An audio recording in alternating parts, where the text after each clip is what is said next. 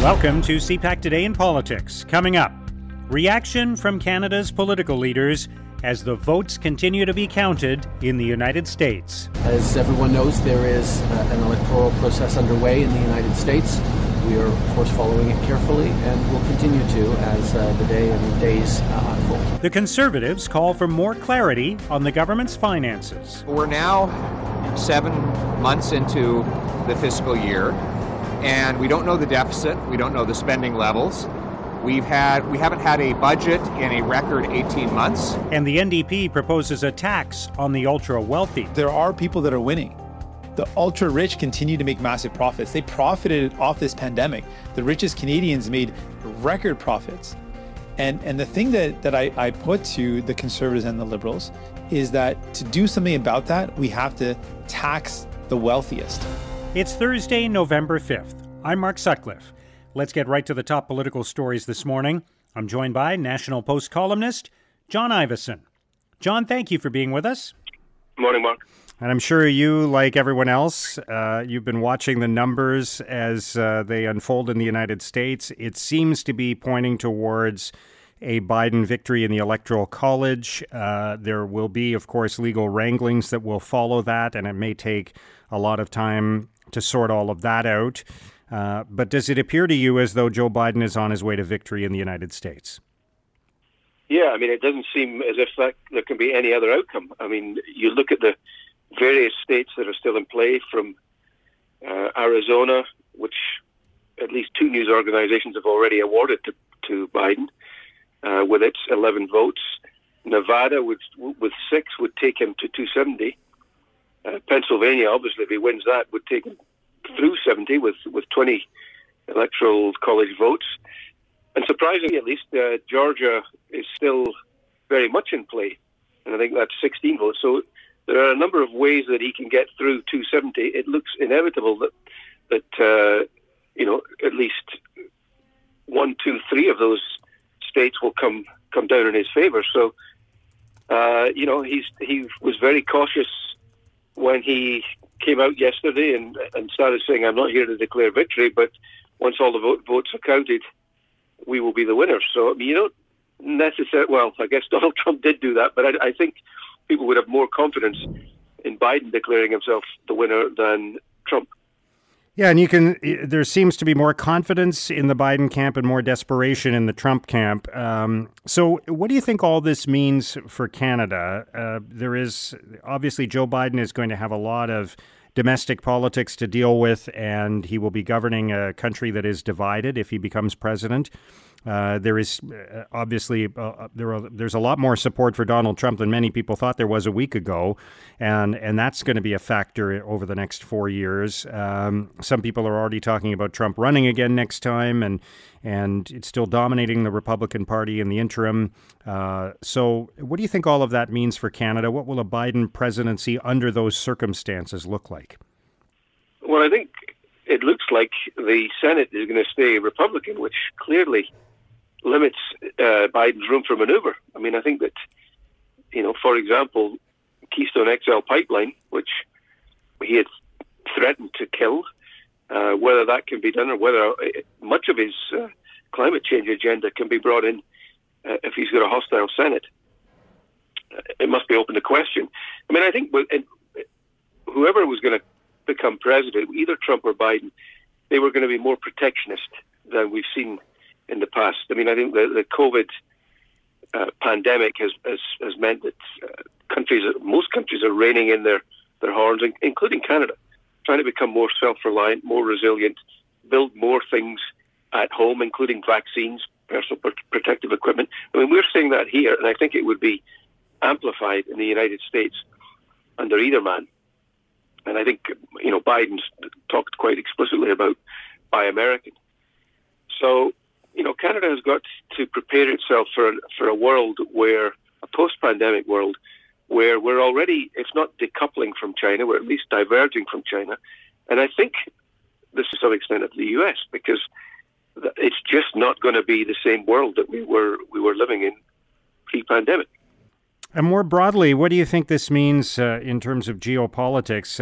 I know people are portraying this election as evidence that America is crumbling, that we're approaching the end of the American era. What are your thoughts on how this impacts the world? Well, I think that idea that America is crumbling is premature. And I do think that there will be major implications for the world, because clearly one of the things that Trump was doing was a unilateral policy, more isolationist, wasn't taking part in multilateral fora like the UN, withdrew from the Paris Climate Agreement. I mean, I think that we're going to see America come back on the world stage. I think that the alliances which have been sort of hanging by threads when you look at things like NATO, alliances that are forming in the Far East, Canada and the UK and Australia and New Zealand have been almost as one in making statements on things like Hong Kong, and the US has been doing its own thing. Well, I think that now we will see a much firmer alliance build to try to contain China, an alliance that will include India and Japan, but it will be led by the US. And I think that we have not seen the US taking a lead internationally in the last 4 years, and I think that's a welcome development. I think it goes without saying that a Trudeau administration will find it easier to work with a Biden administration in the United States than Donald Trump's White House. But are there potential sticking points for Justin Trudeau with Joe Biden? Are there issues on which they may not agree? Well, I think there are always minor issues, but I mean, let's remember that Trudeau invited Biden for a state visit in December 2016, I think, after Trump had been elected. I mean, it looked like a colossal mistake at the time. It was going to irritate Trump, but it looks very prescient now. Well, I'm sure there was no foreknowledge that Biden was going to run, but there's a relationship.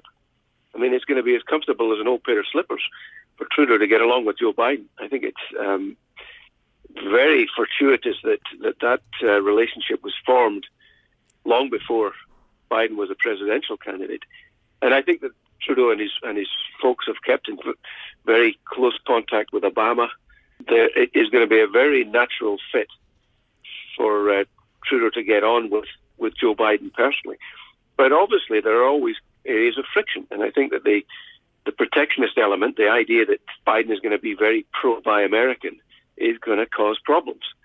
But at least those problems will be resolved by rules-based organizations. There are going to be rules that are going to be respected, and when they're not respected, they will go to clear dispute resolution panels. All of that has been absent in the capricious nature of policy making over the last 4 years. Yeah. All right, let's turn to a couple of Canadian stories quickly. Of course, everything else is overshadowed by what's going on in the United States as the votes are counted. But yesterday, the Parliamentary Budget Office released a couple of reports criticizing the Trudeau government for not providing information on billions of dollars in planned federal spending. The opposition, of course, seized on that. Should the government be doing more to share information about how money is being spent?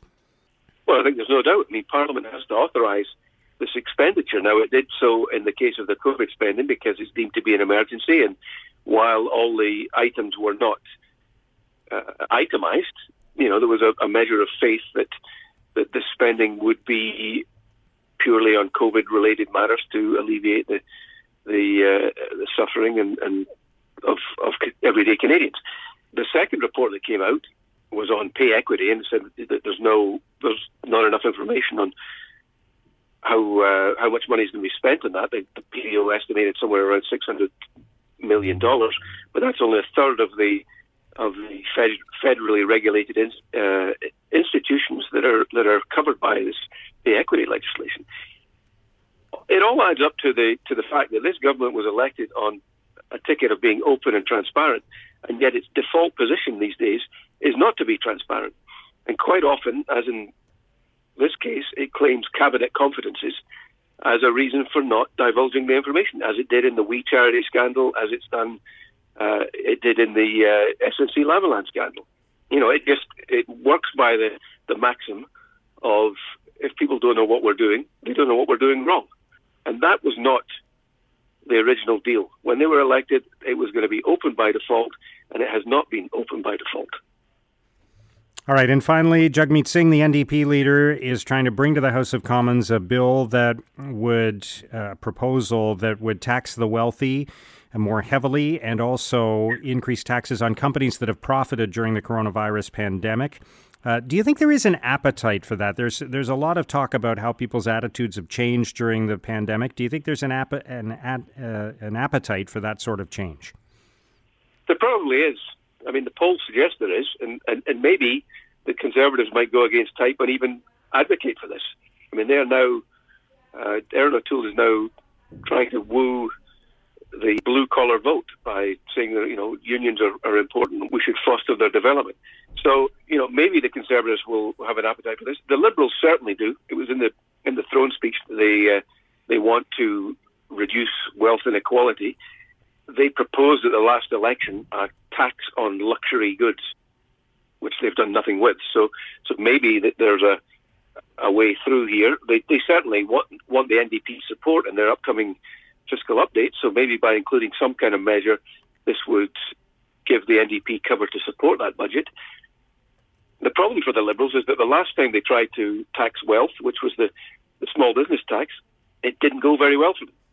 So I think that they've got to be very careful about any kind of taxation that they bring in that raises the level of the amount that the state takes as against what people earn.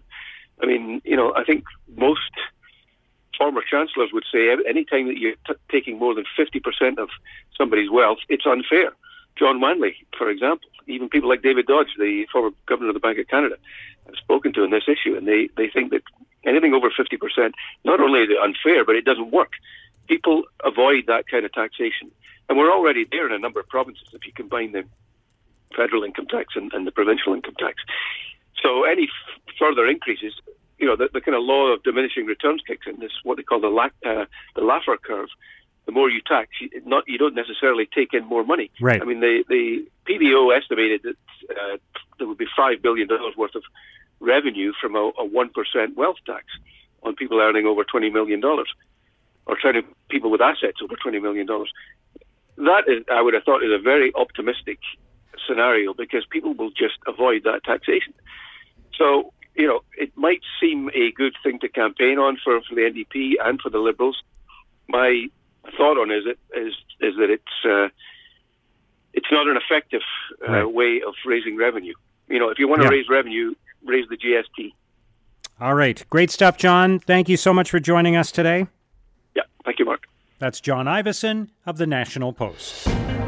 Outcomes that the American people support so much. A man who openly lies, avoids paying his taxes, carries and shares prejudice against so many people. Now, here's what political columnists and commentators are writing about today. In an editorial, the Toronto Star argues there is no true winner in the U.S. election. The Star writes, "What was needed was a resounding rejection of Trumpism as a worldview. But almost half of American voters chose more of the same after 4 years of misrule. In 2016, they could plausibly argue they didn't quite know what they were getting themselves into. This time, no such excuse is available. A true Democratic wave might have started to break the grip of Trumpism on the Republican Party. That won't happen now." In the Globe and Mail, Sarah Kendzior argues the election shows the United States is a broken country. Kendzior writes, "The United States is a heartbreaking place to live. Dangerous times are coming, full of disease, violence, and instability, regardless who is president. I wouldn't wish the pain of the next few months on anyone, including those who voted for Trump. Pundits focus on the partisanship, but there are worse things to lose than an election. Americans learned that the hard way." At Policy Options, Toby Fife and Carl Salgo consider what American politics has taught us about democratic legitimacy. They write, "We tend to think of democratic legitimacy as the norm, but in fact only a modest minority of countries are fully functioning democracies. Legitimacy has been retreating in certain places, with the U.S. taking an unhappy lead. We see the slide toward populism, a decline in the independence of public institutions, the growth of a winner-take-all approach, and the declining capacity of mainstream media to support civil discourse. Now, here's what's coming up on Canada's political agenda. It's Opposition Motion Day in the House of Commons. CPAC's Martin Stringer has more on that. Mark, today MPs will debate a motion tabled by the New Democratic Party. It calls on the Canadian government to impose a 1% wealth tax on the richest Canadians, including the country's billionaires, who have increased their net worth by an estimated $37 billion during this pandemic. The motion also calls on the earnings from that 1% wealth tax to be invested in income security programs, in expanding healthcare, including a national pharmacare and dental care program, and in implementing a right-to-housing policy in a pandemic recovery program. It's an ambitious motion, but which makes the point that not everyone is being affected the same way by the rigors of this pandemic. Thanks, Martin. Also today, the Prime Minister will speak with the President of France before delivering a statement in the House of Commons to mark Veterans Week and Remembrance Day. Bloc Québécois leader Yves-François Blanchet will hold a news conference in Ottawa. Small Business Minister Mary Ng will speak at the virtual trade mission to South Korea. Agriculture Minister Marie-Claude Bibeau will announce the creation of an organization aimed at strengthening the pork sector. Natural Resources Minister Seamus O'Regan will make an announcement at the Marine Renewables Canada 2020 Fall Forum. And Environment Minister Jonathan Wilkinson will make a virtual announcement regarding ecosystem health and Atlantic salmon recovery. And that's CPAC Today in Politics for Thursday, November the 5th. Tune into Primetime Politics tonight on CPAC for coverage of all the day's events. Our podcast returns tomorrow morning. Have a great day.